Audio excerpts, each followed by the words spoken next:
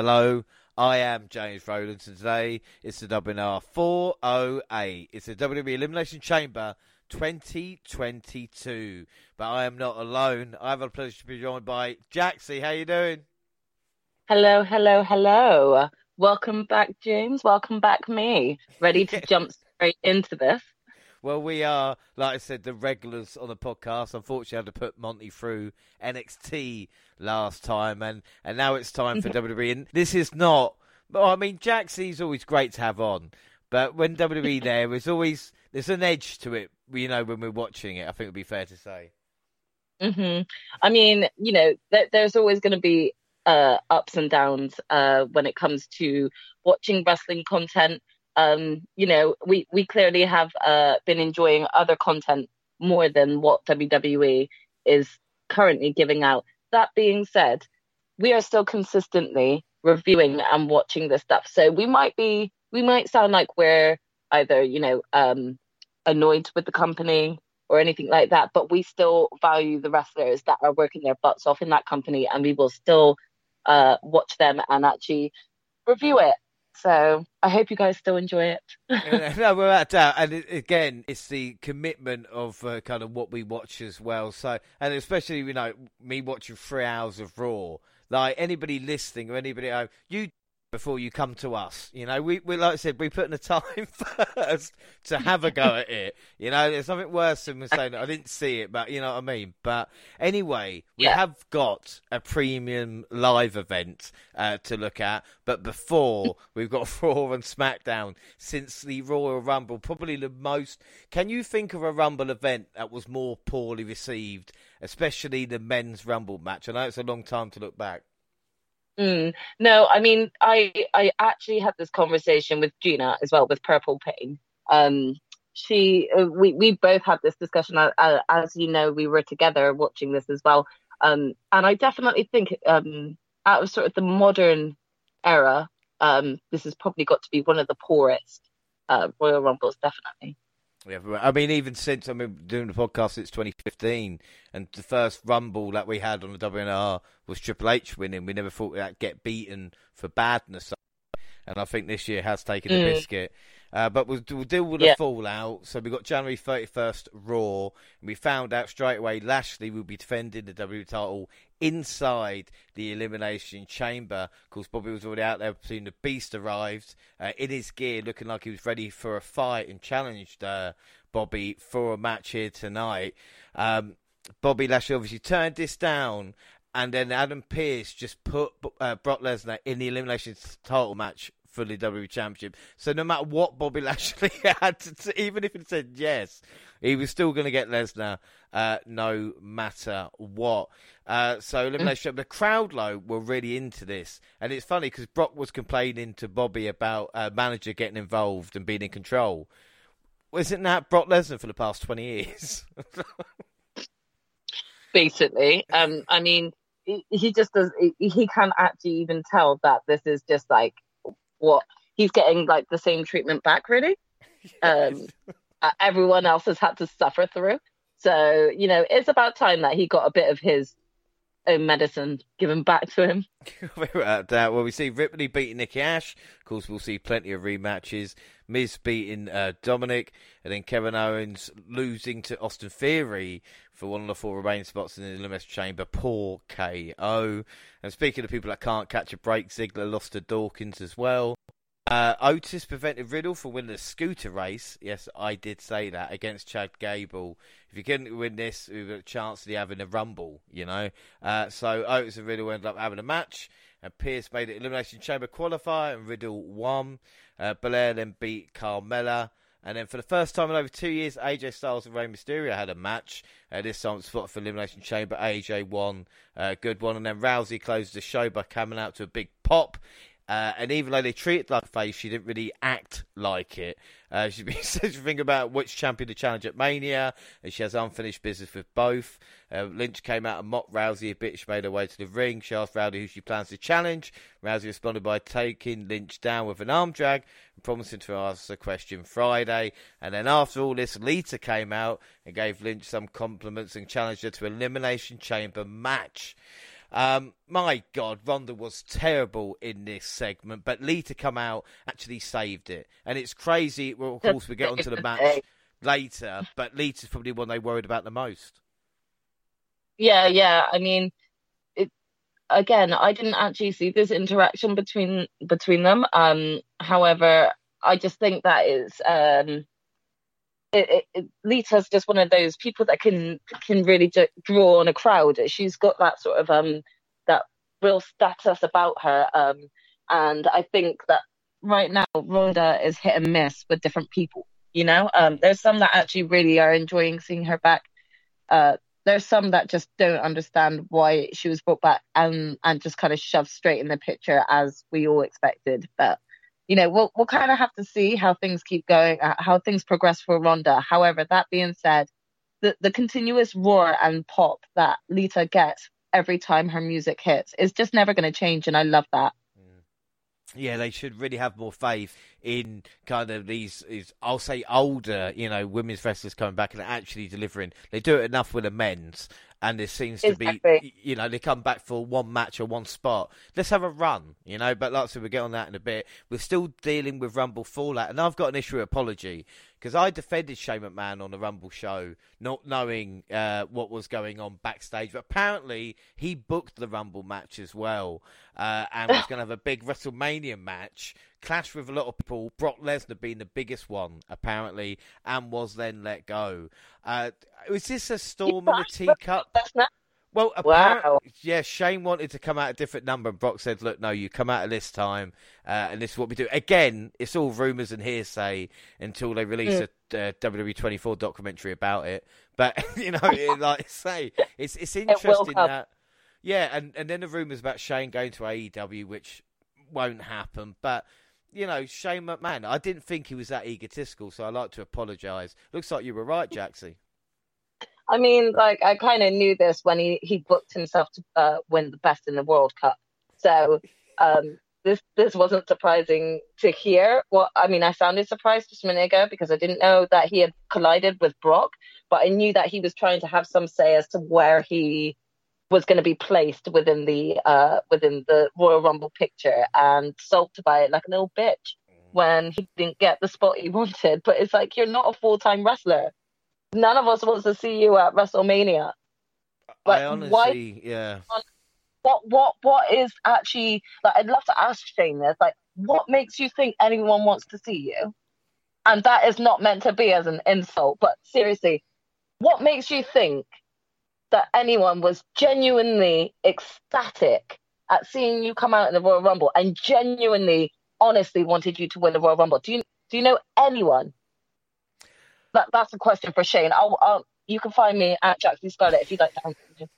Well, the thing is, I thought Vince, would tell Shane basically what to do and put in that position, but obviously you're not going to turn it down if you're giving it. But the kind of ego from Shane, from all the other stories we've heard about the McMahons, that Shane was kind of the most well-adjusted, so it's a bit weird now, maybe as time goes on, and like we said, power goes to everybody's head, especially if he hasn't got any. But then again, but that is another discussion for another day, and what is he doing at the moment. We move on to SmackDown February 4th, and of course we get Roman Reigns kicking off SmackDown. When doesn't he? With a long promo, to be fair, talking about the Rumble and I'm not going to explain.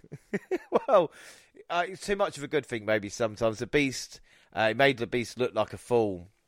He said Reigns does not need protection from Lesnar, but vice versa. And then Heyman officially acknowledged Reigns and demanded Oklahoma City do the same. Instead, Goldberg's music played, and the Hall of Famer did enter to a big pop. He came face to face with Tribal Chief, and just when it looked like he was going to acknowledge him, he said, "You're next." So Goldberg and Reigns, 2 years in the making. Were you excited by this? Over the moon. I'm absolutely ecstatic. Can you not tell? No, again, I knew this was going to happen. I knew that there was a lot of talk about Goldberg being around and things like that. So I kind of knew we were going to get it, but it still doesn't mean that I was ready to actually receive it. So when it came out, I just rolled my eyes and was like, Okay, let's just get this over and done with, shall we? Yeah, and it's like what it's just so weird that they do it. You know, we're thinking we're going to get Rollins and Reigns again. Exactly. Like that was a potential issue, but again, one of my biggest issues right now is that you've just when I say you, this is Vince. You've just pushed Big E back into a tag team sort of picture again and forgotten all about him when we could have easily had Roman v Big E even at WrestleMania, and that would have been amazing. Okay, and also, whilst you bring it up, because I will forget, you know, we get like the Elimination Chamber match in itself. We've seen, obviously, as you just spoke about, Austin Theory. Kevin Owens not in it. You speak about someone like Finn Balor as well, of course. What about Edge? Where is Edge? Does he not want to be at WrestleMania? You know, we haven't seen him, right? Like, he's not been seen since his match at Royal Rumble. Yeah. Am I right in thinking that? Because if I've not seen him. No, he's up until Elimination Chamber, not seen at all. He could have been in the Chamber match there. He said making it more interest, have Big E in that as well. He's not injured, right? No. I mean, like I said, you know, the thing is that obviously they've set up a WrestleMania match for him, but the thing is, why not have him in the Chamber? Well, obviously we get onto that after everything at this moment in time. You might know more than me at this point, but yeah, you are right. Like, I mean, if anyone was going to be able to put on a really entertaining Chamber match, it would have been Edge. He's been part of it before. Exactly. It would have been great. It would have been great to see him just kind of amongst the likes of, you know, Seth Rollins, AJ Styles, all of that. Like, you could just imagine some of the dream matches you'd get out of that.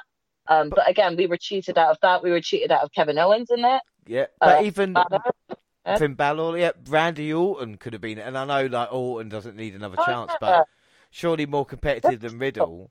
And you could have the Edge Orton moment if you wanted to do that as well in the Chamber. Oh, yeah. For God's sake, they just missed out on so many good moments. Damn you, WWE. Well, we'll carry on with SmackDown anyway. We get Ricochet beating Ridge, and then Ridge and Sheamus beat Ricochet and Cesaro. Now that is 50-50 booking, everybody.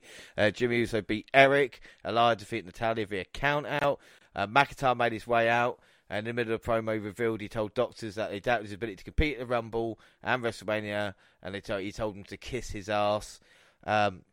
He then left Moss and Corbin Lane. Nakamura beat Mahal. New Day defeated Los Lotharios. And then Sonya Deville joined Charlotte Flair in the ring for the night's main event promo. And it revealed to the Queen that the Royal Rumble winner Ronda Rousey has chosen Raw champion Becky Lynch. Flair said she made the right choice, and she was worried about Rousey if she chose to face her, because the matchup of mums at WrestleMania is damn easy in the fight in the Queen. Flair offered up a match to Sasha Banks, which was quite a surprise, until Rousey made her way to the ring. Says a lot of she said, he said going on. I didn't fly halfway across country in a nice storm to have a chat. You're not special. You were just first. I will see you at WrestleMania. Deville then attempted a cheap shot, only to find herself on the receiving end of an armbar for staring Flair down. Lots to unpack there. First up, though, Charlotte and Ronda. Charlotte is getting another WrestleMania event. Thoughts? Do you expect me to be pissed off or anything like that about it? Because I'm quite honestly, I am not shocked by this at all. I am not shocked by the fact that she still has her title. She was just handed it for this specific moment to have another WrestleMania moment. I really couldn't have cared less.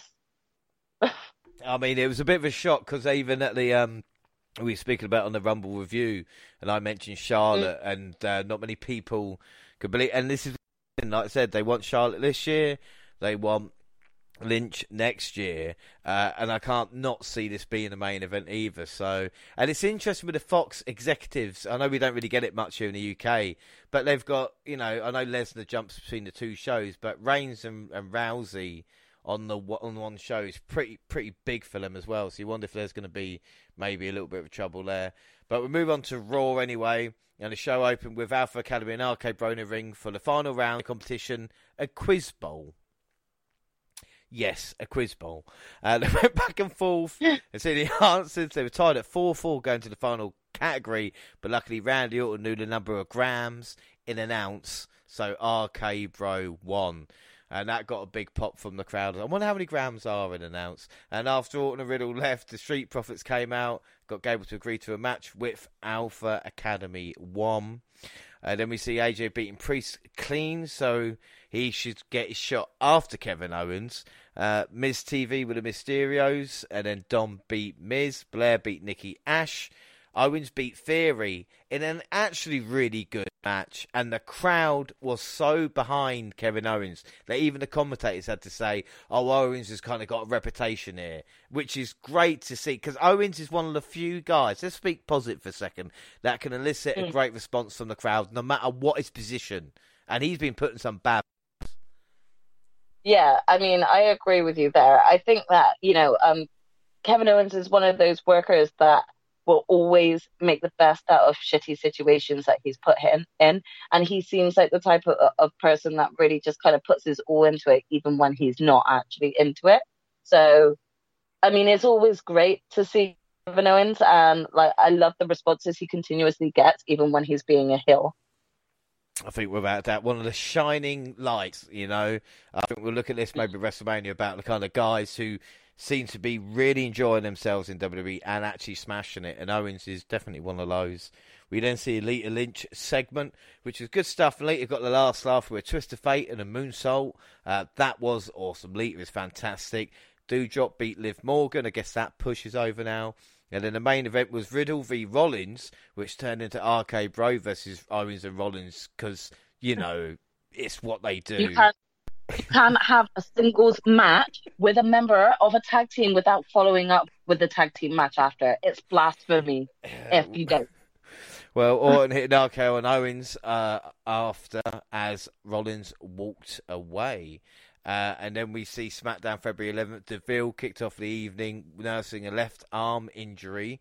Of course, she announced she's trying to get Rousey fined $100,000. And then apparently Vince McMahon writes really long emails. That's basically the top and bottom of it, saying Deville it will abuse her power, anything like that. And getting involved in the main event or Naomi versus Charlotte title match, her job will be put in serious jeopardy. Which is not getting fired, but serious jeopardy, you don't want that really. And of course, Naomi came out. That was bullshit, because she should have been in serious jeopardy from abusing her power throughout the consistent times she has abused her power. But then again, our version of, this is abusing your power, and Vince's version of abusing power is two different things. Well, we see Naomi coming out and slapping Deville to close the segment, which is always good to see Naomi actually, with a head held high after so long. Los Lotharios then defeated Kofi Kingston and Big E. So Big E's title run is just... I mean, don't get me wrong. I don't hate Los Lotharios. These are two former single, United or heavyweight champions. Two former WWE champions losing to Los Lotharios in a throwaway match on SmackDown. And then we see Michael Cole interviewing Roman Reigns going against Goldberg. And Reigns saying, if I was in WWE, everybody would be winning because they'd still be in business, which is funny. And he laughed off Brock Lesnar before saying he was going to Goldberg. Reigns has no respect. Reigns has no respect for Goldberg, but Roman here, I think, played on it. Yeah, I mean, I don't know why, but the way that he said it just made me laugh so much. I was just like, I think that's my favorite dub ever. I just want to go up to people that annoy me now and just go, do you know what? I'm gonna Goldberg. I just thought that was a brilliant line. It was great. It was good stuff. Natalya defeated Aliyah. Zia Lee made the save after. We get a Zayn Boogs Naka promo segment. Corbin beat Cesaro as well. And right in the middle of SmackDown, we had a lovely Rocky Johnson tribute as well, particularly celebrating Black History Month with The Rock narrating. But when WWE try, they make the best stuff in the world, and that is why we get so annoyed, I would say. Yeah, because this was just done perfectly. I think actually having The Rock narrate it as well just kind of gave it that sense of familiarity as to who he was talking about, obviously being his father. You could hear the amount of pride that The Rock had whilst like dealing with this whole promo. And I couldn't help but think to myself, do you know what? This is exactly how I sound whenever I big up my dad. When my dad's not mad at me for swearing on my podcast. But hopefully one day he'll forgive me. Oh, that it was, like I said, really, really good stuff. And anybody interested in learning a little bit more, maybe about Rocky Johnson or the Rock, the young Rock, has been around this Wnr for second season. It's actually quite good. Like I said, give it a chance. It is good, Young Rock. So that's something to watch. And then Michael Cole sat down with Goldberg, who dismissed the idea of Roman Reigns beating him in Arabia. He vowed to beat Reigns, take the Universal Championship, and the trilogy like no one wants. Brock Lesnar at WrestleMania. What about if that had happened? The internet would have exploded. Yeah, probably. Well, we see the SmackDown Women's Championship on the line next with Naomi versus Charlotte. This was a fantastic match. Naomi tried for a rear view towards the end, only for Flair to chop block her and deliver natural for the win. Naomi unloaded a braggadocious DeVille, only to be jumped by Flair, and Rousey made the save, clearing the ring. But what a bloody match this was. Yeah. It was probably one of my favourite, maybe my favourite women's match this year. That's how good really? it was. Honestly, like...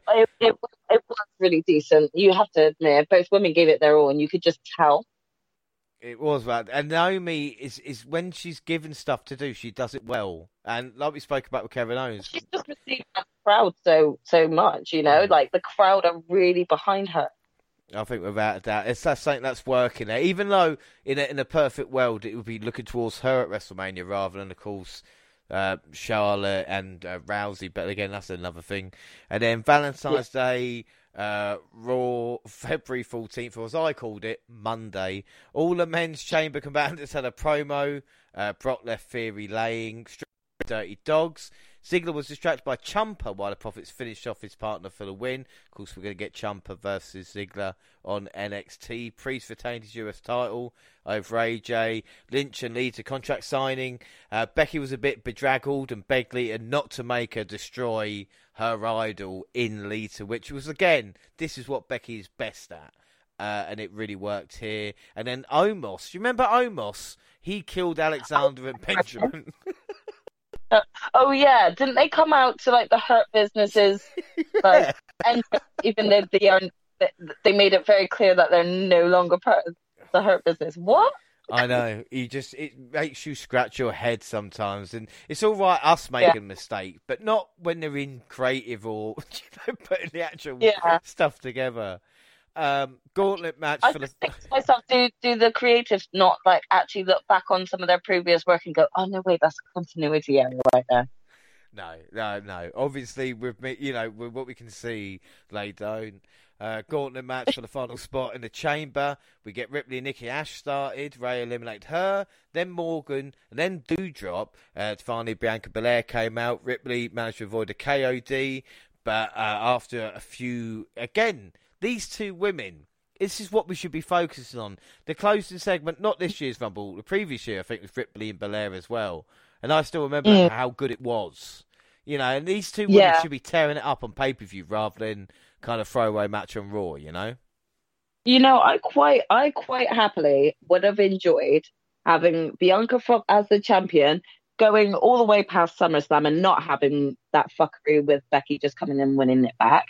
Actually having Bianca go all the way up to WrestleMania and actually creating this big feud between her and Rhea Ripley. That would have been such a great WrestleMania match. But no, we have to go with at least one of the four horsewomen in a title match. Well, that's what I'm saying. And Belair, Ripley have all been fucked over, like I said, by the four horsewomen as well. Of course, with Oscar involved in that.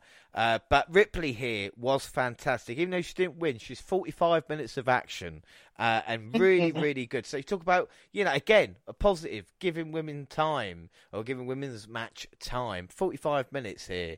Really, really good. Bliss was then announced as the sixth woman in the chamber match. So were you disappointed that it was Alexa Bliss, or are we just getting through it? I mean, I feel like I was disappointed, but it literally comes from a point of view of me being like, Oscar's not back yet. Is Oscar going to do this thing? No. I'm just, false hope, giving myself false hope. And also, there's a thing that happened on Raw, and I just want to get your opinion on it, because apparently this happens to a lot of people, between Reggie and Dana Brooke, because Dana Brooke just wanted to be friends with Reggie, and Reggie obviously wanted a little more, and when he didn't get what he wanted, he pinned her for the 24 title. Now, again, I'm a bit weird because I'm just usually friends. But is there normally an ulterior motive when it comes to men and women that I'm just not seeing? Am I that naive? I think if that's the case, then I'm probably quite naive as well. I've got a lot of guys that are friends. And I've never kind of come across the point where I've had to actually explain to my friend who's a guy, you're my friend, because it automatically just kind of stems that way. So, I'd like to think that men are getting better in terms of like reading the signs, just like maybe women are. But I think, half the time people are so blind when it comes to advances or lack thereof that, especially for Reggie, I haven't seen all of the interactions between him and Dana, but it really wouldn't surprise me if he got the wrong end of the stick and actually thought she was into him. Yeah, when she's really into him. But even if he did, it gives him no right to attack her and take her championship that she holds on so tightly. So, guys, if you're listening... Did he really attack her? He rolled her up for the pin, which is... I couldn't do that on the street. If I did that to you on the street, I'd be arrested. No, of course. But if we're talking just the fact that it is WWE that we're talking about, I totally use my womanly ways to then roll that pin any man for that title, and I'll be like, yes, come and get me, bitch, and run off. I was just saying, but then again, I also I probably wouldn't use my womanly ways to like flirt and get him into thinking, that I wanted anything more. I am not the type of person to lead someone on just for my own gain. That's just not. I'm just too. I've got no sort of game face. Like, my face really reads my emotions very well, so I probably suck at that. But we didn't even plan this, and what's wonderful about it is actually you're defending Reggie and I'm defending Dana, and we didn't even try it. I didn't even mean to. It didn't even mean to be like that. But you know what? I'm glad that we were both defending the other one. That means that is a split review right there. That's brilliant. Well, we get Alpha Academy ruined the Broga party. Yes, a Broga party. And then beat the Mysterios thanks to Miz. I'm not making... I could write something like they dressed in pink elephant suits and won the ladder match, and you'd be like, yep, that happened. Everyone would actually believe you on that. And then the main event, we get Seth Rollins versus Randy Orton, which is, of course, a rematch from one of the greatest RKOs in history back in WrestleMania 31 off the top of my head. Orton hit an RKO, but Alpha Academy started to come to the ring. Riddle tackled them from behind, and Orton joined him in the aisle. When he got back in the ring, Visual hit a stomp for the win. And Rollins is on a bit of a roll, actually. And after he hit the stomp, he waited 11 seconds for the pin. The stomp is the new pedigree, everybody. Yep. And then we move on to news. And I was speaking to Monty about this, and we'll speak more on the live show. But it was crazy because one of the news stories coming out, one of them was Austin, Stone Cold Steve Austin, apparently coming out of retirement. That's still news. I mean, that is incredible, considering we've not seen him since WrestleMania 19. That is probably the biggest wrestler to come back, I would say. Yeah. I mean, I thought this was just a joke at first when I saw it, because I think I saw someone tweet about that on Twitter. And I was just like, oh, this is just like a fan thing. And then I was just looking on YouTube, and I could just see like Wrestle Talks, What Culture Wrestling, all covering this story. And I was like, what? I'm not going to deny that. I quite happily would be very entertained to see Austin match. I don't think that he should come back consistently. I think this should be a one-off, but I actually really would enjoy it. And the thing is, this news story kind of got lost because at the same day, Cody Rhodes left AEW, which shook the entire world. So what were your thoughts on Cody leaving AEW, and do you see him joining WWE? I was along with the rest of the world when this happened. I was actually in shock. I did not see this coming. I did not see them even like already discussing like whether or not he could return to WWE being a thing. I would not have, I would not have said that Cody and Brandy would have left AEW. You wouldn't have caught me saying that at all until I heard the actual news itself. So this came as a complete and utter shock. I will say this now, because obviously we're doing the Chamber review, but after Chamber, we saw on Raw Edge coming out and issuing a challenge for WrestleMania, and he said he doesn't care if you're phenomenal. And then WWE's Twitter is he calling out AJ Styles? Well, apparently so, but Twitter machine, WWE's one, said about Edge's open challenge, it could be all smoke. So if it is smoke and mirrors, you know what that means as well with Cody Rhodes. Wait.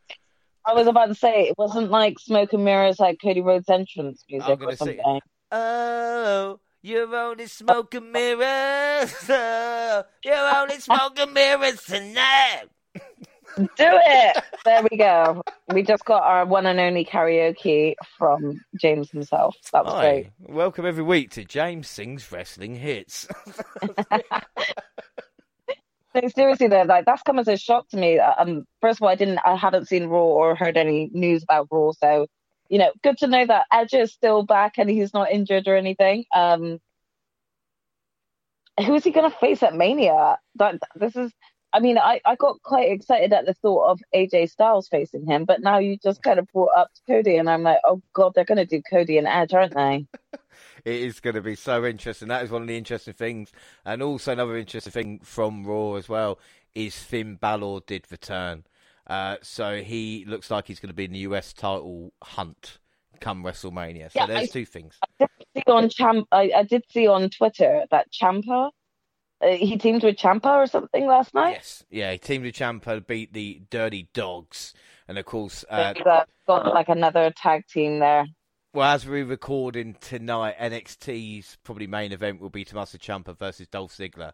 So then we'll afterwards with that. But like I said, we've still got the Elimination Chamber to go, and we've still got the last SmackDown, the final SmackDown, which was pre-taped because it was all in Saudi Arabia. And I think everybody saw the contract signing, the fumble with Charlotte going head first. And WWE, to their credit, basically aired the whole thing. Different camera angle, of course, with Rousey and Naomi signing the contract over Flair and Deville, with the babyface standing tall. Rousey will have one arm in a match, but this was okay because Rousey was in babyface mode. What do you think of the opening segment? I think it obviously it did its job. I think that Ronda has definitely kind of gone very much babyface. But again, is it just me, or did it kind of feel like all of the women in that ring are forgetting the whole reason why they're actually in that ring is because of the mistreatment of Naomi? But yeah, it didn't seem like any of it was really about Naomi and the mistreatment. It was just more about Charlotte running her mouth and Ronda wanting to get like the sort of quick shot in. So it was okay for me. It was fine. Well, like I said, and this SmackDown seemed fine, like we had Ricochet defeating Sheamus, even though these two have wrestled like numerous times for no reason, they always deliver. Right there. And after the match, a frustrated Sheamus shoved Rich Holland to the mat, teasing dissension. I mean, already, it's 2 months. Baffling. Absolutely baffling. We get Ivar defeating Jey Uso via disqualification, so he couldn't even get a pin over him. So what do you think the hopes were for Chamber? Drew's disqualification because they stole their masks. Are you serious? When you say it like that, it sounds stupid. Talk about stupid. We had Drew's promo. I love Drew McIntyre, but I wonder why creative hate him and they've put him in this situation. I just don't know. And then probably one of the best thing on SmackDown, the Intercontinental title match, Shinsuke Nakamura versus Sami Zayn. Of course, these two men faced back at TakeOver for Nakamura's very first WWE match. It looked like setting a Kinshasa, but Zayn bowed to the floor and targeted the knee of his opponent, wrapping it around the ring post. And back in, Zayn kicked Nakamura's leg out from underneath him and scored the title off a roll-up. I thought there was great chemistry between these two, and perfect mid-carders as well, aren't they? Yeah, I really enjoyed this match. I thought it was great. It just kind of reminded me as well, because we've not seen Shinsuke Nakamura in like a massive battle that doesn't have Rick Boogs on the side that we know is going to just easily, cause a distraction or something. It genuinely was just really enjoyable to watch these two do what they do best. I don't think either man can have a bad match. But yeah, this was just incredibly entertaining to watch for me. And when I say mid-card as well, they could main event, and it's what the IC title is about. These two guys should be elevated from this to then go for the WWE Championship. And I loved Zayn mocking Nakamura getting a little bit of revenge, but it looks like he said Boogs is a star in that. And then the main event segment, Roman Reigns wanted New Orleans to acknowledge him, and then Roman Reigns came out thinking there's something going to happen, but he just, I'm next for the Universal title, and the show went off the air. I would have thought a spear, or something. Am I wrong? Yeah. This is boring. I definitely was expecting more, and we didn't get it. But yeah, what do you expect? This is, WWE being like, these are our assets. We're not going to do anything stupid just before. It's almost like WWE, look, this match was going to happen 2 years ago. You wanted it then, so you're going to get it now. And that's the build. Yep. We've seen the build to Chamber, which is basically, you guys are going to be in a Chamber match, and you're facing him. Be happy about it. Yep. So we get on to kickoff, and the well-known Jackie Redmond, Matt Camp, and Pete Rosenberg hosted this show in a studio from Stanford, and revealed that Rey Mysterio vs. Miz would be kickoff. Natalya was interviewed by Kevin Patrick. Backstage, she took issue with Rhea Ripley, referred to her as the Iron Woman. She didn't want to talk about someone who cat blocked her on Instagram, and she predicted Liv Morgan would win the match. We then get a video package of Lita and showed her training for the match. Now this is, if there's any reason to watch an hour kickoff, I know the matches, this training, which wasn't featured on the main card show, is Lita in the ring, trying different moves, going, that's not working, let's try it again. And it got me so excited. This was excellent, Yeah, it just really showed how much enthusiasm she had at getting back in the ring, at, wanting to do what she loves best, and also just wanting to better herself.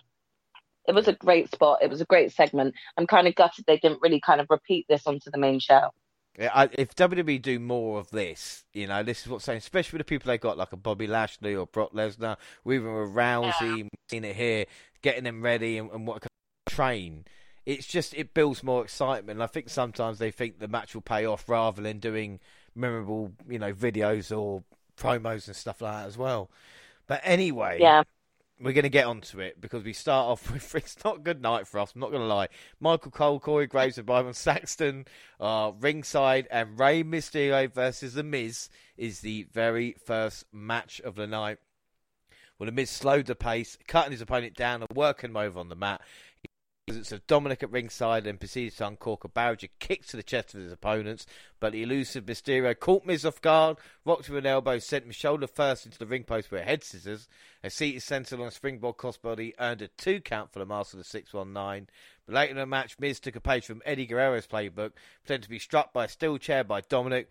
The young competitor suddenly barred from ringside. It looked like The Miz had it all figured out and was going to win with the skull-crushing finale, but of course, The Miz is shit, so he got rolled up by Rey Mysterio for the loss. And after the match, if that wasn't bad enough, Rey and Dominic delivered a double 619, followed by a pair of frog splashes to pop the crowd. Jaxie, before I get your thoughts on this match, fuck The Miz. I mean, you said it right there, because what the fuck? The one time I actually put my faith in you, Miz, and then what you do, you literally, I thought he had this one. I genuinely thought he had this one. I'm actually baffled. Like, The Miz has become, like, his full-time job is a jobber. That's all it is. You know, like I said, it's an enjoyable Yeah. jobber. Don't get me wrong. He has good matches. This was a good match. But not when I vote for him to win and he loses. Honestly, I'm so pissed off. But the problem is, of course, the prediction leagues are starting. If anybody's listened to this for the first time, we do prediction leagues with WWE pay-per-views. And as you can tell, maybe, it didn't work out for us in that matchup. It's not. I mean, the crowd were really into it. And I should have realised Ray wearing a Saudi flag was a giveaway that he wasn't going to fucking lose. Yeah, I mean, we're a bit silly for not actually thinking about that and putting that forward as a sort of nod and an ode to be like, just a heads up, guys, I'm winning. I'm not making excuses. But I will say that if I'd have seen that and it had been kickoff, I would have switched to Ray at that point. You know, definitely. But we can't. No point crying over spilt milk. Out of 5, what would you rate that match? Oh my God, I'm going to be like really horrible. I just didn't really care for that match, if I'm truly honest. But I'm giving it a 2.5. That's fine. I'm going to give it a 3.5. It wasn't a bad match. I think predictions, like we say, prediction leagues. We do WWE, AEW, and bonus points. And at this moment, I don't know if you could tell, but Jaxie and James both went for the Miz in that. Start off with a big fat 0. Monty and Gina went for Ray, so they get the point. Poll-wise, we asked everybody... They're not on this chat today. I couldn't deal with it. To go behind the curtain a little bit, I mean, if you think what we said about the match is bad, then you should see the group chat it was like a Tarantino movie, I think we fair to say. Yeah. But anyway, poll-wise for this, who wins? Rey Mysterio got 64.5%. Kirk Taylor said Ray should win, and so did Nick as well. So not too bad when it comes to that. And then the main show, I didn't mind the opening promo, and I'm not completely sick of the chamber gimmick. I don't know about you. Nah, I thought it was okay. It was like a fine opening. It's that, it kind of just after a while they all start to blur into one. So I didn't actually have an issue with the opening. What about the chamber match in itself? Which chamber match? As in, just as a... Oh, the actual thing. Yeah. No, I actually like the stipulation. I think it changes things up from what we usually get. We've got the whole Hell in a Cell gimmick. And that, when done right, is good. But I also agree with the Elimination Chamber that when done right, it's good. Yeah. Well, I'm not completely sick of it, so I wasn't too bad to see. And then our first match to start was the Universal Championship. Roman Reigns versus Goldberg. Reigns starting the show again. Are you surprised he was kicking it off? I am surprised that this was the match that was kicking it off. But at the same time, I'm not surprised that either Roman or Goldberg were like, let's just get this over and done with. We don't think Goldberg's going to last. Goldberg's not going to last, all right? Let's get him out there first and get the job done. But great promo video between the two epic entrances as well. Michael Cole pointed out Reigns is on the longest title run in 35 years, and the only names with longer reigns are Pedro Morales, Bob Backlund, Bruno Sammartino, and, of course, Hulk Hogan.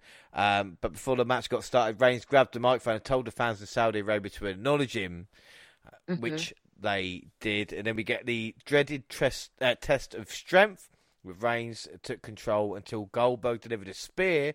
He set up for the jackhammer, but Reigns countered doing the Uranagi for 2. The Tribal Chief tried for a spear on his own, but the veteran caught with one. The WWE Icon set up for another jackhammer, but Reigns countered with a guillotine choke. And the title holder tightened his grip on the head of his opponent, and after a minute of Goldberg attempt to escape, he passed out, and a referee called for the bell. What did you think? I'm really not shocked by this ending. They're always wanting to protect, their big stars, and then they screw themselves over when they're like, oh gosh, who are we actually going to have win? So for some reason they decided, yeah, we're not going to make Goldberg lose because he wins every Saudi Arabia match because the Saudis love him. But then they're also not going to have him win against the likes of Roman Reigns, who is, one of the best champions at the moment and longest reigning, as you said. So, this was a big, massive eye roll for me. Like, I didn't expect Goldberg to win at all.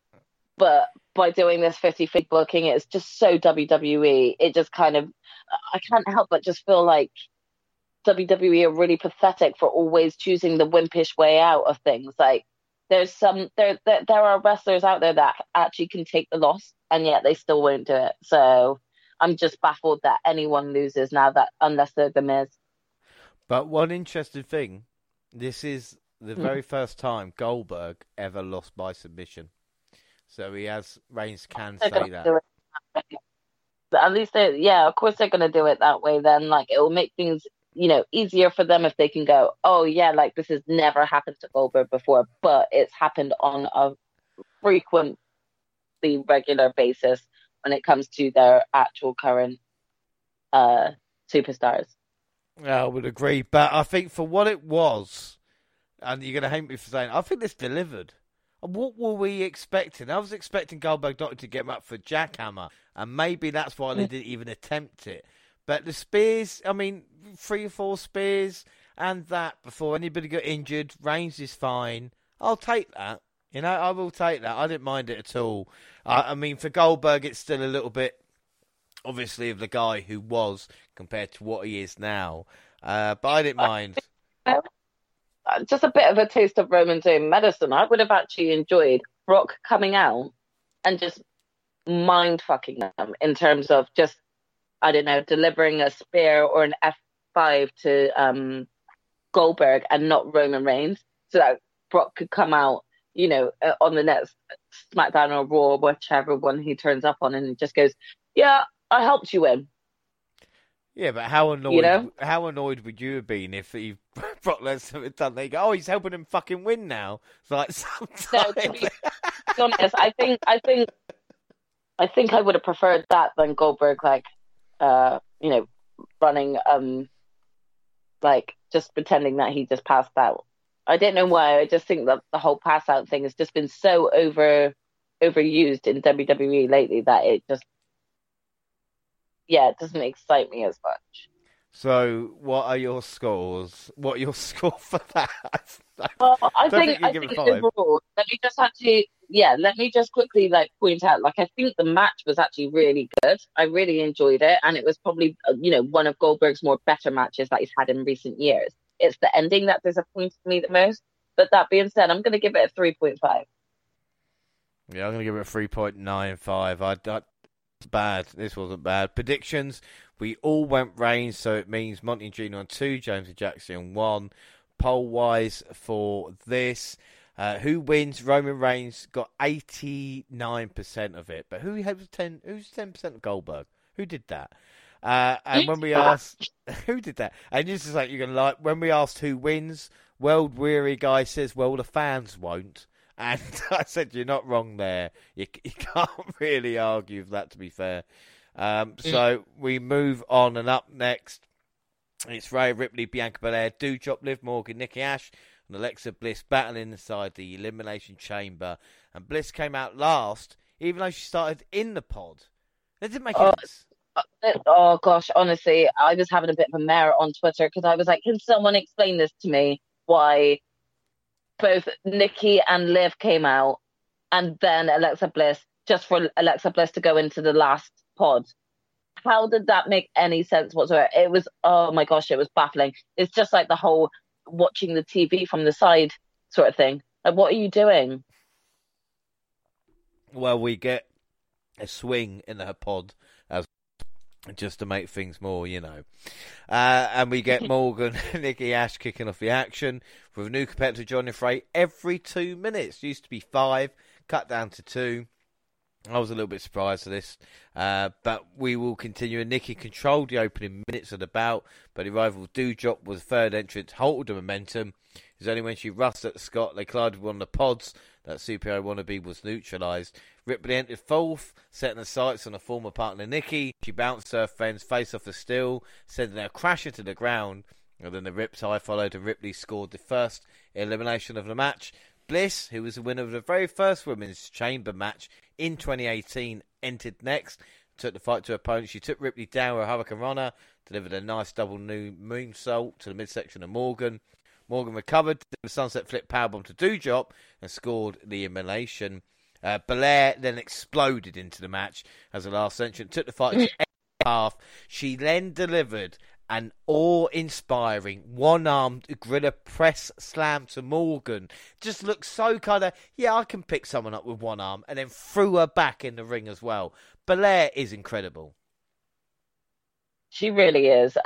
This was just so impressive. Miss Belair, if you're listening, if you want to, bench press me, I'm quite thin and I'm small, and I think that would be really fun just to get weight lifted by you. So please do give me a call if you ever want to do that, because that just looked insane. She's got such an incredible amount of strength, and I have no idea how she manages to kind of get through a lot of these matches and not come out the winner, because she just looks incredible. It's just pure power as well. It is mental what we're seeing. We see deliver Spinebuster Bliss, and then we get 10 stare down with Ripley. Momentum has a chance of This Is Awesome rain from the stands. After someone upship, Belair and Ripley unload on each other. Morgan then do a double co-breaker only for Bliss to take her down and send her packing with Twisted Bliss. Of course, Morgan eliminated there. Shortly after, Belair delivered a KOD on the Nightmare to end her match, leaving Belair and Bliss. Blair powerbomb Bliss into the side of the chamber several times before missing a 450 splash. Look, let's try this set up for a DDT, but the EST fought out. Tried for a standing moonsault, but Bliss got her knees up. We get more tense back and forth action, gave way to a KOD, and a big victory for Bianca Belair. She will be going to WrestleMania. But sometimes it was like they were just running through it as quickly as possible. Why not give it more time to breathe? But what were your thoughts on this match? I mean, I agree with you there, but I also think that there were just multiple different moments where each woman got a chance to shine, and there were just some really great spots here. I want to give Liv Morgan a bit of a heads up, because she had such a great move against, I think it was both Doudrop and Bianca Belair. It might have been someone else, but there was just an awesome spot that she did that I thought was really good just shortly before Alexa Bliss then took advantage and gave her the Twisted Bliss. But I just think that there were some great spots. I think that this women's match was really enjoyable, and I think it really showcased each woman very well. There's so many different strengths that they all brought to the Elimination Chamber. I think you bang on the money there. I think what we're seeing, especially in women's matches more, is them getting their moments. I mean, you can argue maybe Doudrop didn't, but even Morgan, had a little bit of a moment. And Ripley, just looks great as well, even the reaction she gets. I thought it was really, really good. 4 out of 5. Do you know what? I really did enjoy this match, so I'm gonna give it a 4 3/4. No, a 4 1/4. Sorry.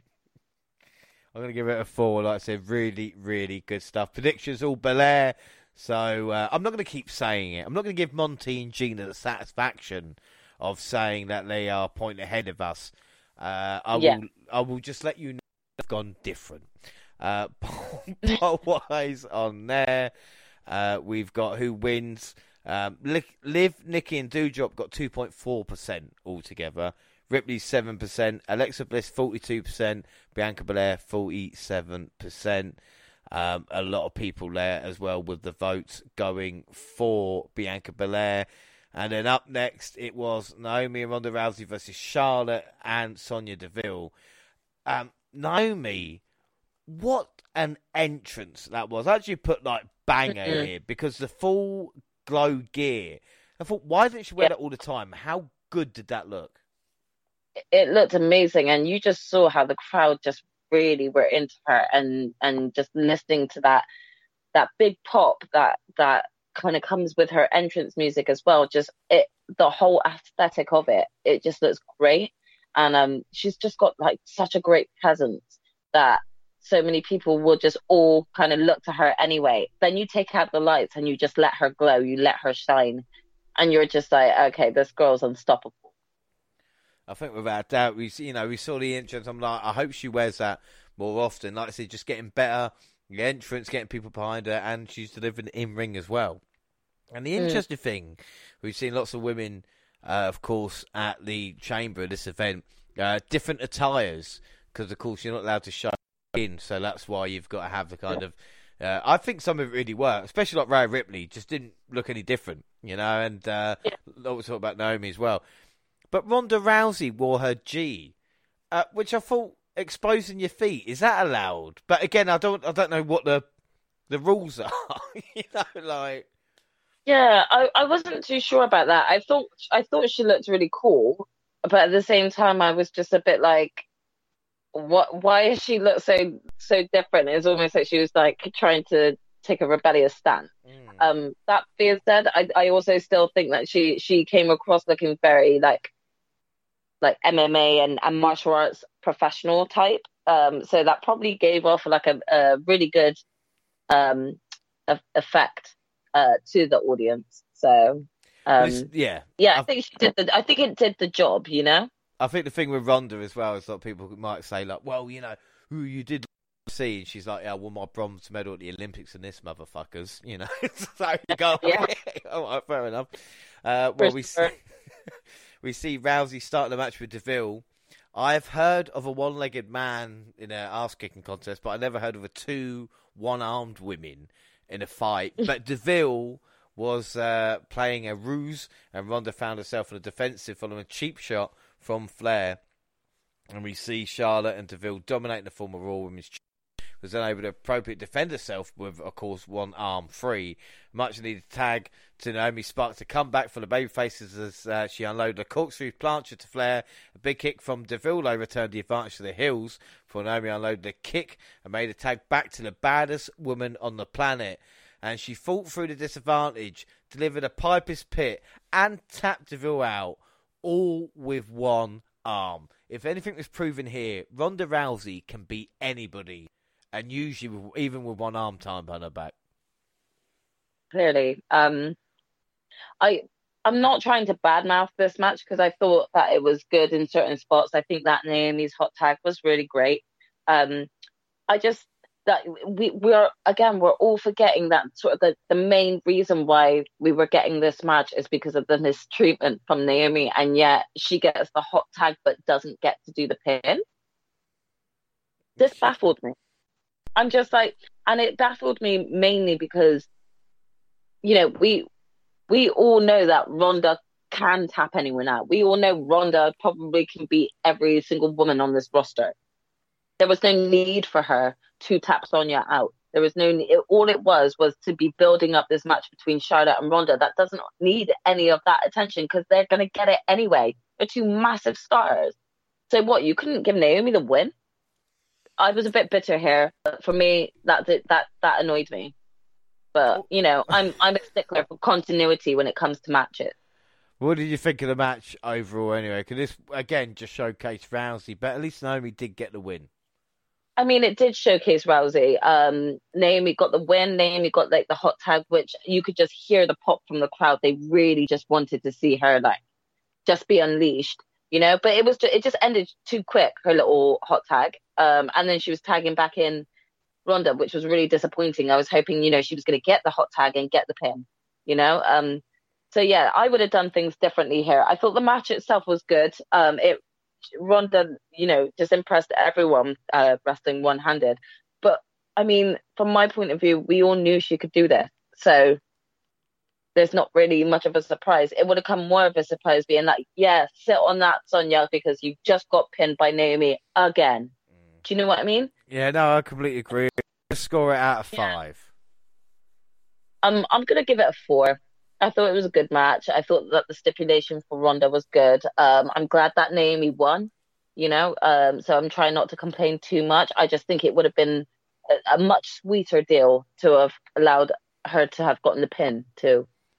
Yeah, I would agree with you. I'm going to give it 3.75 out of 5. That's a good match. Predictions all went Rousey and Naomi. Poll-wise for this, Rousey and Naomi got 80% of the votes. I think we all know where that was going to go. And then we get the Falls Count Anywhere match. Drew McIntyre versus Madcap Moss. And McIntyre had promised a Madcap Mauling, and boy, did he deliver. The Scott Faulkner Hill up the entrance ramp and then back to the ring. And in the moment probably most memorable all night, he delivered a verse Alabama Slam, spiking Madcap Moss on his head. How did that not kill him? Oh, God, that just looks super painful. I was really cringing here. It was just such a scary moment to watch. I'm instantly just thinking about his head, and I'm just, as much as I consistently discuss that, I'm just so annoyed and over the whole Happy Corbin Madcap Moss thing. Same time, I don't wish that on anyone, and that just kind of reminded me of Lance Archer and the way that he had sort of landed on his head. I was just praying that there wasn't going to be any actual damage. Well, this is the thing, and it reminded me more of when Owen Hart jumped with Stone Cold there, because it's another guy kind of doing the move for you, and especially when you've kind of got no control and your head hits that hard. Obviously, Brock at WrestleMania as well lands on his head, but I mean, this was crazy, and you can see, Corbin playing, referees checking him, and then as soon as he got on, he's right. They're like, right, show the fucking replay, show that. Yeah, they kept slowing it down, and I was like, do you want to make us any more uncomfortable? Like, God, it's not enough. It's not enough. And just McIntyre could have taken it easy. And I'm not saying he's dangerous. He's not dangerous at all. But he launched Moss over with an over suplex on the floor, then sent him over the announce table as well.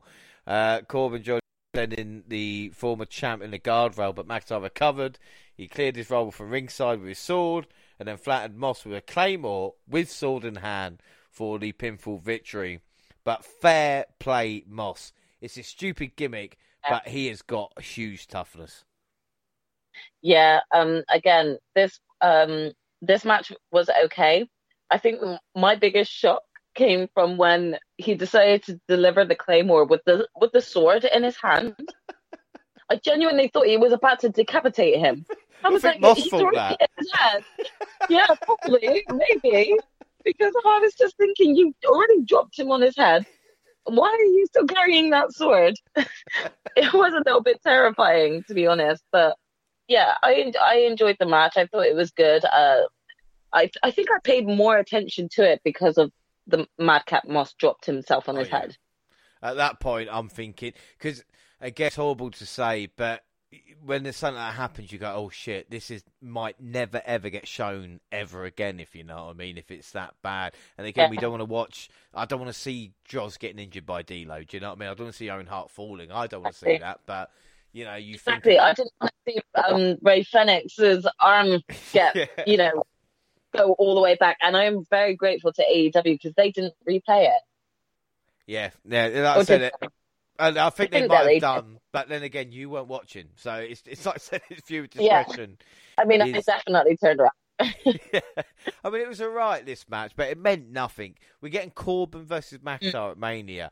I mean, this is the same Drew McIntyre. Oh, but you don't understand how annoyed I am by that. He's fought for the WWE Championship. WWE title last 2 years, and Roman Reigns the year before. How annoying. Yeah. I don't understand why this is needed at Mania. This could be done on the Raw before Mania, and I wouldn't care. Like, this is why we're getting 2 nights worth of stuff for bullshit matches like this that no one asked for. Well, this is WWE's problem with heels. And yeah, you might have a couple of good top level heels, but apart from that, it's bollocks. And if you think Happy Corbin is like a legit threat, and I know people can go, well, we retired Kurt Angle. Fuck off. Baron Corbin has been a joke. I mean, I still think that's bullshit. Yeah, exactly. That was the same for a very long time. Out of 5, though, what are you going to score it? 2. I'm going to give it 3.5 because there's not many times you see a man landing on his head and coming out the other end, and it gave him respect. I mean, I was like, fair play. Predictions, we all went Drew. Poll-wise, a couple of polls have been really, really one way. Yeah, McIntyre, 88%. So more people thought Madcap Moss was going to win than Goldberg versus Reigns. Take that as you will. I mean, what are they thinking? Thinking that? Whoever voted that, I'm sorry, but you do need to actually go back and watch some previous Raws and Smackdowns and actually see what Happy Corbin's been doing, and then come back to me and tell me that you genuinely think Corbin's going to win. We appreciate everybody who participates in any poll on the WNR podcast. The views of Jaxie are Jaxie's herself and shouldn't be viewed by anybody else. Yeah. That's how well I did there. I thought, I've done this before. I'm pretty sure he's got like a little piece like of paper that is called the Jaxie disclaimer. Let's do it after every show. No, yeah. We get a backstage interview with The Miz, talking about being cheated out of a win against Rey Mysterio. Miz said he would find a tag partner who's a global superstar to help him fight Dom and Ray. And spoiler alert, it is Logan Paul. Oh my God, no! Yeah. Are you serious? No, you're genuinely serious. I thought you were taking the piss out of me then. No, I'm deadly serious. That tag match has been set for WrestleMania now. Well, fuck you, Ben. Started so well. Well, let's have Bad Bunny instead. Well, exactly. Apparently, the match. Bad Bunny concert don't sound bad because he's bringing the Undertaker out in American Badass, so I'll take that over watching a Logan Paul match. Me too. I think a lot of people would. I think that. Well, like we said, it's been a lot of shenanigans, a lot of funny things here tonight, but this match in itself deserves undivided seriousness and attention. It's a Raw Championship match. Lita versus Becky Lynch, and the veteran outsmarted and out-wrestled an overconfident Lynch early, but big-time Bex turned the tide in her favour by hanging her up on the top rope. She pounded away at the Hall of Fame, rocked her with a back elbow, and caught her with a spinning back kick, but her leg dropped from the middle of the rope to the surgery-repaired neck of her opponent, had the title holder rolling. Lynch delivered two Bex blows with suplexes, but a third was countered as Lita drove her face first into the mat. The exchange of rights brought to this match, and the pair of clotheslines stunned the champion. Crossbody earned the challenger a near fall as the crowd came alive. A pair of roll-ups ensued for Lita attempt to grab a hold of a sleeper. Lynch wriggled her way free, making to the ropes, forcing a break, but when Lita scaled the ropes to the moonsault, big-time Bex wisely rolls to the floor. The challenger slammed Lynch into the commentary table, but Lynch then hung her opponent up in the ropes for the second time in the match. Lita broke out a stratosphere in honour of Trish Stratus, but could not keep Lynch down. Big time Bex recovered and applied the armbar, but Lita fought off the champ, transitioned to the manhandle slam, but Lita draped her foot on the bottom rope, breaking the count. Moments later, Lynch mocked Lita's moonsault, but came up empty. The challenger delivered a twist of fate, followed by the moonsault, only to get a 2.95. The shot kick out opened Lita up for one more manhandle slam as Lynch narrowly retained her championship. What were your thoughts on this? Well, this was fucking brilliant, wasn't it? I mean, I'm not going to sit here and act like, I thought the title was going to change hands. But at one point, I genuinely did just have like a little bit of hint of excitement at the thought of, damn, can Lita actually win this?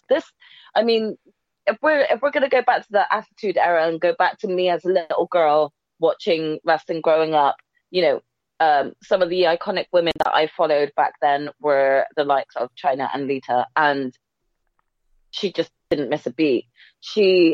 Oh my gosh, I could watch Lita in matches now with these up to date, sort of current women on the roster, and still be blown away by the type of moves that she can still do at her age. I'm just so impressed and in awe at Lita.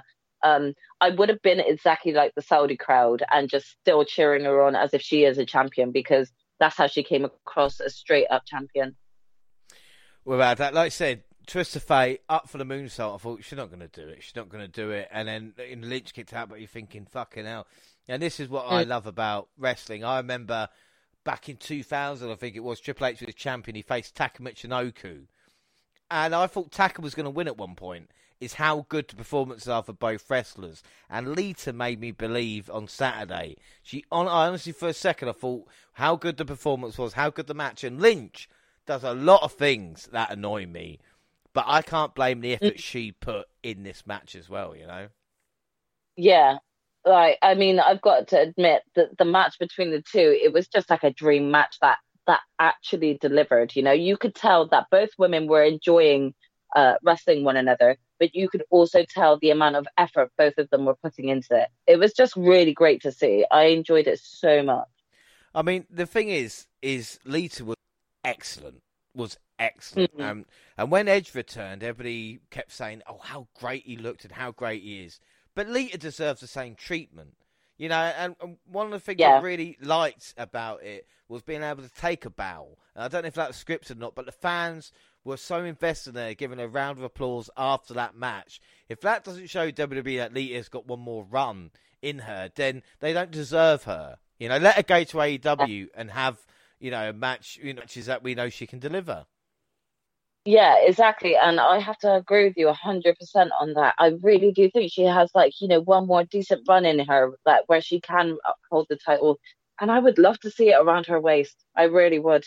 It was a moment in wrestling because, like you said, we've seen so many wrestlers from the past come back and been so disappointed. And Lita on this night, you know, created magic with Becky Lynch, and it was a sight to be seen. There's no, this is head and shoulders my match of the night over everything. I'm going to give this a 4 3/4 out of 5. The only reason it's not really getting a 5 for me is because maybe there's a little bit more build up and not Saudi Arabia. But again, everything else was perfect. What were you going to score this? I'm going exactly the same as you. I think that this was just brilliant storytelling. I think that if we had got it at a different pay-per-view with much more build-up, I think that it could have been a 5 rating match. But I'm going to give it a 4 3/4. Yeah, and if WWE doesn't say it, I will. Thank you, Lita, for that as well. Thank you, Lita. That was amazing. The predictions, we all went Lynch, so anybody paying attention, you know what that fucking means. Poll-wise, Becky Lynch, 81% of the vote.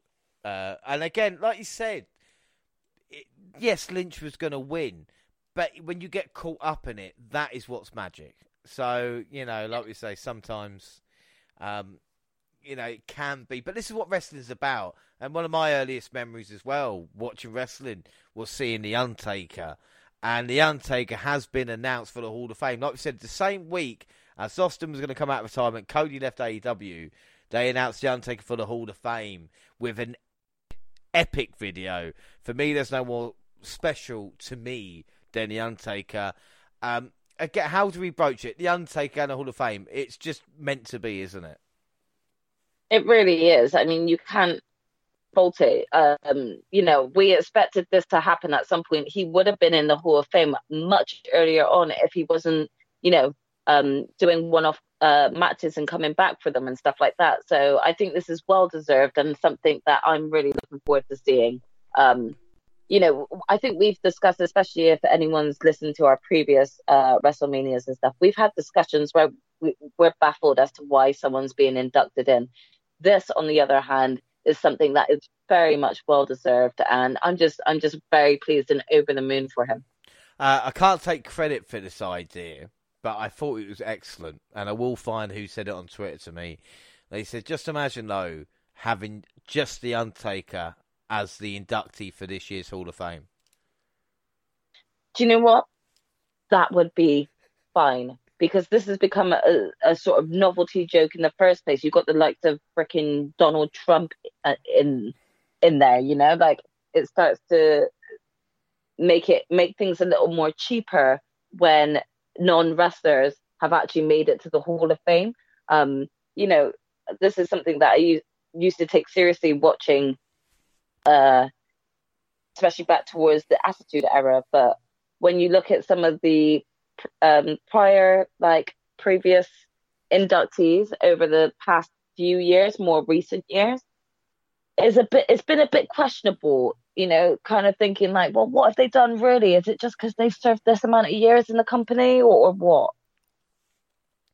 It'll be interesting. Like I said, if he is just the one act, that would be perfect. I mean, you can have a few other legacy awards and whatever, but you don't need, Kevin Nash going in for the fourth time if you've got The Undertaker going in first. You just leave it like that. And like I said, let him talk for as long as he wants. He's probably got an hour of stuff to say on his induction speech. So, that's what it's all about. Someone probably not going into the Hall of Fame is the Viking Raiders. They made their way to the ring. The Usos attacked, and the match didn't even take place. They travelled all that way. They travelled 20 hours to get attacked on the way. And again, I hate saying it, but the Raiders probably will be released in the next round of cuts. Were you surprised that we didn't even get a match? Yes, I was. I had just sent a tweet as well. I look like the biggest idiot on the planet right now because I made a tweet saying about, well, okay, maybe they'll do a little bit better because of, they delivered so poorly on their individual sort of singles matches. No, they just made a fool of me. Yeah. Well, didn't even get any of their entrances. I'm sorry, but do you not think that, especially for the Usos and their day one entrance, do you not think that a lot of people would have gotten sort of hyped up off of it and stuff because of, in my opinion, yes, they would. And I just don't understand how or why we were given this. No, didn't make any sense whatsoever to do that. Poll-wise for that, the Usos got 72%, even though the match didn't happen. So we moved straight on to the main event, which is Bobby Lashley putting his WWE Championship on the line against AJ Styles, Austin Theory, Seth Rollins, Riddle, and Brock Lesnar. In the main event, of course, to be in the main event of WrestleMania 38. Well, the fireworks and the cameraman didn't care for Bobby's entrance. I think it's the most perfect. Like, the firework went and just died on him. Bobby said he's been in the chamber before. That match was December to Dismember, which is probably known as one of the worst pay-per-views in WWE history. I don't know about you as well. The entrances took fucking ages. I'm going to say this in Goldberg versus Reigns, but the women's chamber and the men's chamber entrances were longer than the actual matches. Yeah, I mean, again, with this whole, because they did it for the men's as well, where they had Brock come out last, but he was also in a pod, but Seth and Matt Riddle were already in the ring. It's like, they just make some real questionable, decisions. And they're not always for the better. You might think that just because we're talking about it means that, you've done something right. But this whole stipulation with having the person that is in the last pod come out last makes no sense. And then you just have these matches that you actually can remember the entrances for more than the actual match because of how long their entrances went compared to the match itself. That's not good. Honestly, it was so long and boring after a while. I was just like, AJ's making its way, but just cut straight into it. You don't need to pose in the ring. Just the entrance. You're going to do it. And Riddle with the flip-flop fail, which is not easy to say. And like I said, Rollins and Theory started the contest because why not? Theory answered with a four-way slam after some shots, and the fight spilled outside. The visionary launched his younger rival into Lashley's pod with a powerbomb, breaking through the plexiglass and injuring the champion in the process. Riddle next, pairing off with Rollins, renewing their rivalry. The former Universal Champ delivered a jarring reverse suplex off the top rope for a near fall as medics and trainers and W officials assisted and apparently injured Lashley out of his pod and out of the chamber. Now, Jaxie, I know you've been saying a lot of stuff in this show, but I got to say, this kind of shit makes me sick because you are cheating the crowd at this point. WWE knew that Bobby Lashley needed shoulder surgery. They knew after the Royal Rumble, and yet they've stuck this there. It's false advertisement, and it's not fair. It really is. And it is also just like another spot that could have gone to any of those that we listed earlier, you know? I do have to actually put this in because this didn't come from me, but I actually spoke obviously with my sister, with Gina, and I wanted to actually put in what she said about this match, even though she's not on here, but I'm going to speak on behalf of her because I thought what she said had a bit of a valid point. They could have easily spun this storyline about, you know, Bobby Lashley's injury and have it so that MVP decides to optionally take Bobby Lashley out of the running, even though he's just won the title back, saying that he doesn't want him injured more and leave him off the table more. This could cause any future issues between MVP and Bobby Lashley if they wanted to go that way in the future. But this could also, like, you know, sort of bring up the idea of an interim champion, so to speak, just saying, like, it doesn't have to actually be like that, but they could have played about with it where you actually have MVP being the one that's like, nope, I'm not doing this to you. Look at how well they promote. Well, actually, do you know what? It's not even look at how well. Look at the consistency that they held with Becky Lynch. The moment she realized that she was pregnant, they actually said, let's put that in the storyline. Let's actually tell everyone, do you know what? You're pregnant. So that's why you're not going to be fighting. Why can't you just give us fans the respect of telling us, look, Bobby Lashley is injured. You could have MVP actually be the one to be like, Bobby, I'm taking you out this match. As your manager, I am taking you out this match. I do not want you injured and on the shelf even much longer. You could have put someone else in that chamber pod, and then you could have actually crowned a new champion. And you would have had like 2-3 weeks worth of build up towards it to actually make it more exciting, to make people want to actually check out the pay-per-view to see who would become the winner. Yeah. No, like I said, it's an excellent point, and it makes you think that WWE don't care. And even the spot itself wasn't that great, and it's simple. Even if you know, don't have if you want him in a chamber, that's just crazy to have one in a chamber. Just have a very simple. Did Bobby look? Well, How weak did he look? It's just a backstage segment with a wrestler, called him Wrestler A, standing above Bobby, who's there holding his arm and saying, I've just taken out Bobby Lashley, let me in the chamber match. And then guess what? In 4 months' time when Bobby's back, he's got a reason to come back and fight someone. And it will be the guy that apparently injured him. It's simple storytelling. They don't even bother. Honestly, it really is. It's baffling. It's Bobby versus Plexiglass at SummerSlam is how annoyed, you know, he's getting for what the Chamber did. And it's crazy. Anyway, moving on in the match, Styles entered next and took the fight to all three remaining. With opponents perched on the top rope, a recovered Theory brought Rollins and Styles down with a double powerbomb. Riddle delivered the floating bro, wiping Theory out. The clock counted down, and when it was in concussion protocol, Lesnar kicked his way out of the pod and then immediately eliminated Rollins, Riddle, and Styles. Well, shit. Before I get your thoughts on him destroying these three, the rumours, and again, I don't know how true this is, this wasn't planned. Like, the referee's looking at Brock, who's kicking through. He wasn't meant to come out at that time, and he decided, fuck it, I'm doing it now. And you even see in the ring, I think Theory waving up the other guys and saying, "Come on, it's or, you know, Rollins saying, it's our time now," as in to go through what happened. What were your thoughts? Wow. Like, I mean, don't get me wrong. Sometimes, like, these things have to be sort of made up and just kind of randomly done on the spot, especially when things go wrong.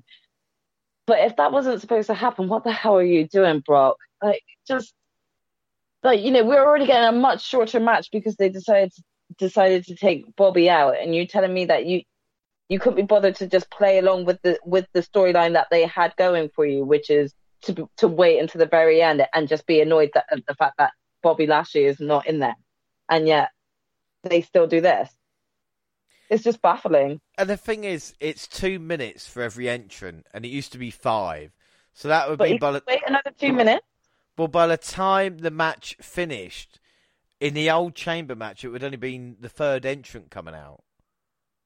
Wow. That's saying something.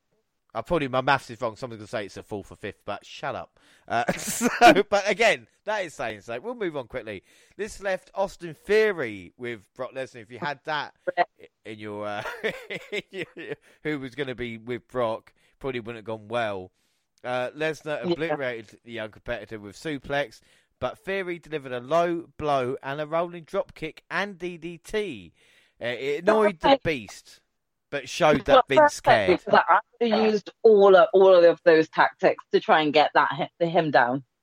I really would have. Well, like I said, at least it worked. It showed Vince cared.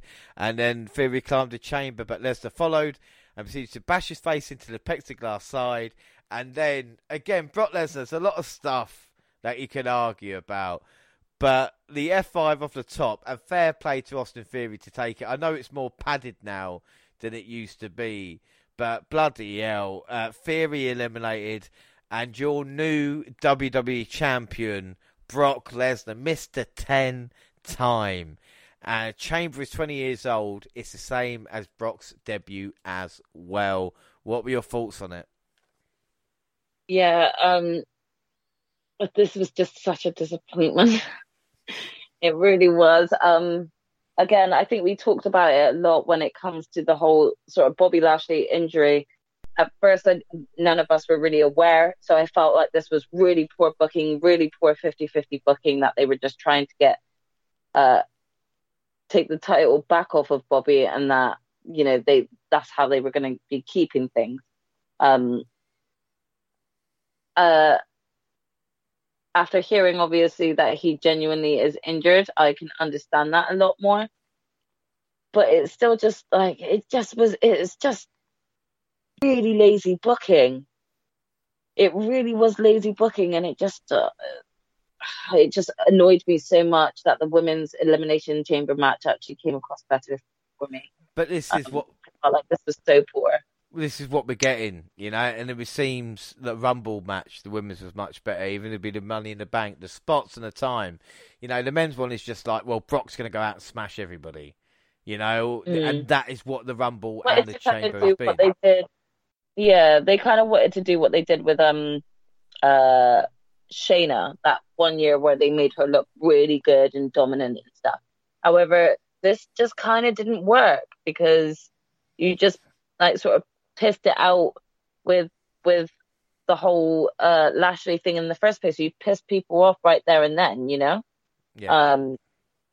I genuinely think that my sister's idea about you know, kind of having MVP be the one that actually pulls him out of it was a great idea. I'm quite disappointed actually that she came up with it and they didn't. So I just wish that they had done that, you know. Instead they didn't. We got to deal with it. I really hope that Bobby Lashley comes back soon, but as much as it looks like he won't even turn up at WrestleMania. So I'm just hoping come SummerSlam he's still in the running for the title picture and can come back into like a good push again. Well, on Raw, they announced that Brock Lesnar would defend his WWE title against Bobby Lashley at MSG at the start of March. And then Heyman said if Lashley can't make it, he'll name a suitable replacement. So again, bait and switch. You're trying to sell the Lashley-Lesnar match. That is never going to happen. Why are we doing that? If we were going to actually have them, like, have Lashley return much earlier than he was expected, I'd expect him to be joined into this and make a triple threat for this title at, you know, WrestleMania. But I just don't agree with, oh yeah, we'll give Bobby a separate match, you know, at some point down the line. Like, don't bother to say anything until he's returned, and then just have Bobby Lashley come out and do what he does best and slay everyone until he actually gets the title shot he's meant to have. You know? Yeah, I would agree with that. What are you going to score the men's chamber match out of 5? I'm sorry, I'm going to be really cynical. I'm going to give it a 3. I'm going to give it a 4. I don't think it was too bad. A fair play for Theory for that bump. But Elimination Chamber should just be called Brock and Ronda beat everybody. That would be a lot easier. Poll-wise, we asked Brock Lesnar 58%, Bobby Lashley 29%, Seth Rollins 10%. So, I mean, that was pretty close between the two in that one, even though I think we all went Brock. Here we go, Jax. We're going to have to deal with this now. So, final scores. James and Jaxie on 6. Monty and Gina with... Well, I'm going to give it to them. I'm going to give it in because, obviously, we didn't get the Usos match. They both got 7 out of 7, which is a score. And more annoyingly, get a bonus point as well. So what does that mean for prediction leagues? Well, bonus league, Monty and Gina both join you, Jaxie, on 5 points. Damn it! I knew this was going to happen. They got the perfect score. I can't do anything. Them the rules. I am still in the lead with 6, but the pay-per-view league is very, very bad. James on 0. 0 for 3. But don't worry, because people who've listened to this for years knows I have never lost a WrestleMania prediction. Never, ever. And it ain't happening in 2022. So James will be on the board. I'm literally going to be praying for you that you don't. Well, I tell you something, Monty is 3 for 3, so we need to stop him. I'll be nice to his face, but between you, me, and Gina, let's get him. He has to be stopped. Right? You, Gina, and yourself are both on 2. So if we can beat Monty, you can join in the lead with him at Mania, and then we can be there. But again, the prediction league is so crazy because we get points for who wins the leagues. Our AEW prediction league starts next week as well with, of course, Revolution. So that'll be a whole other kettle of fish. I know, but do you know what? People might not know this yet, but I rarely lose at AEW pay-per-views. So let's bring it. I am ready, and I'm bringing my A game. Jaxie and James, we're not giving predictions. We're giving spoilers. She's gonna win AEW. I'm winning at Mania. We're gonna be back in it. Yeah, we go. Watch this space, people. Watch it. You watch it. So for James, if we end up at both at the lowest at the end of the year, whoever asks, just tell them you don't need to remind us that we lost. Okay? No, we're just gonna ignore it. What's the best thing is even if we are at the end, towards the end of the year, we still got year-end predictions that we won't remember, and there'll be points galore. So even when we think we're at the end of the year, we still got that to go. Wow. Yes. Wow. At least we know we've got a way of being able to potentially get back up there. It ain't over till it's over. Yeah. But anyway, we look at Elimination Chamber. Match of the night has got to be up by Lynch by a country mile, I think it'd be fair to say. Yeah, I mean, I'm going to agree with you right there because that was all that was in my mind. That was the match of the night. It was just brilliant. Perfect. MVP of the night? I'm going to go with Bianca Belair. That single-handed press was just incredible. So, yeah, Bianca. I'm going to go Lita because, like I said, that performance that she had as well was just incredible. And finally, rating out of 10. This is a tough one. I'm going to give it a 7. You're going to give it 7? Yep.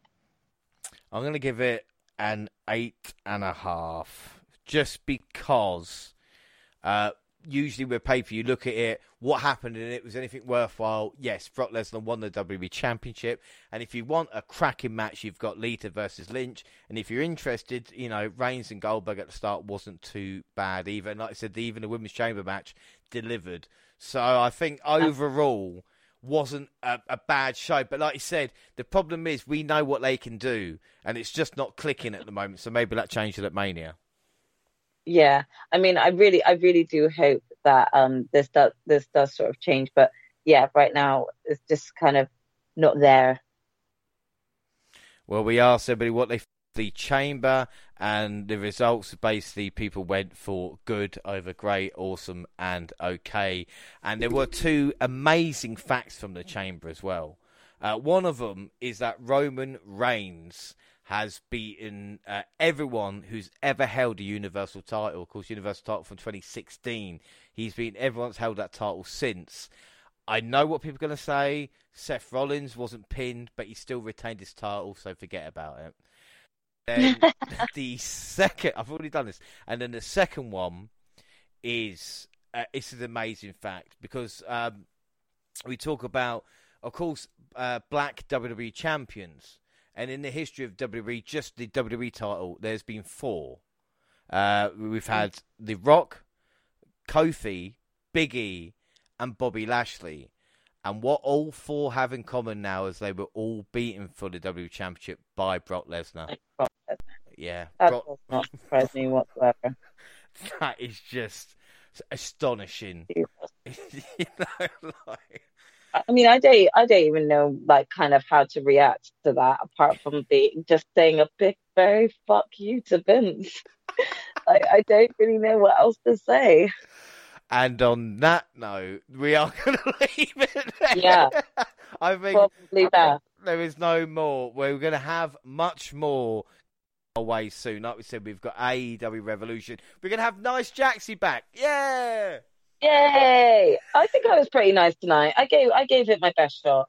No, hey, well, you can only do what you do. You know, if it comes out negative or positive, we'll find out later. You know, we probably slated it. I didn't mind the show overall, but again, it's the minute detail that we go in. And that is it for today's show. I gave it a 7, so yeah. I think that was a pretty good rating from myself. Well, the thing is, if you're really trying to be negative about WWE, you would have hated the Lita, like I said, Lita Lynch match. You would have rated really low. So that's how I know. Some people are just like, fuck WWE for no reason. You have a lot of reasons where I can't argue. It's the equivalent of, I left my boyfriend because of, what reasons are you leaving for? You give me a list of 20, I'm starting to think it was a good choice. You know? So that's what I'm saying. It's kind of like that. But before we go, and we haven't done this in ages, but Full of the Week. This is a special one to Fun Guy Mark, at MarkyMark1982. He messaged us on the Twitter, and we started a conversation. He thought we were cool, and we think you're cool, so you're the follower of the week. And don't forget, we're across all social media, Twitter, at the WNR Podcast. I'm at the WNRJR. Jaxie, where can people find you, apart from in the banner of the WNR Podcast as well on Twitter?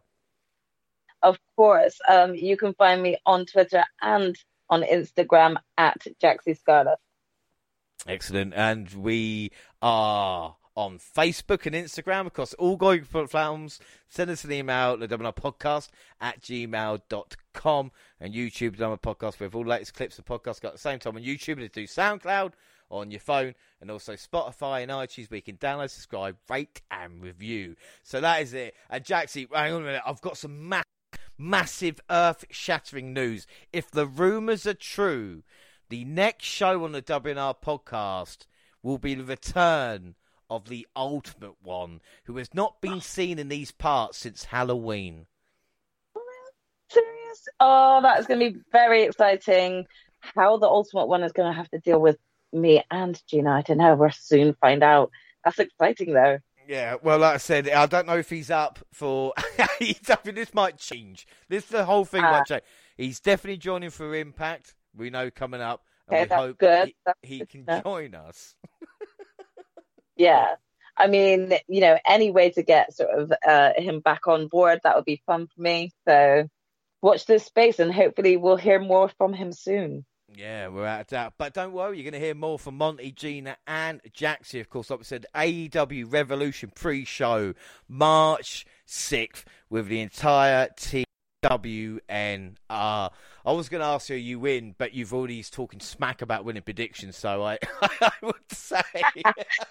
Yeah, of course. Well, that's it. And what a fun episode it has been. I have been James Valens and was joined by the fantastic Jaxie Scarlett. Thank you again for joining me. Thank you so much for having me again. And thank you for putting up with my sporadic negative comments, but of course we all love them, so we wouldn't have it any other way. Thank you very much to you, and thanks everyone for listening. Have a good one. Bye.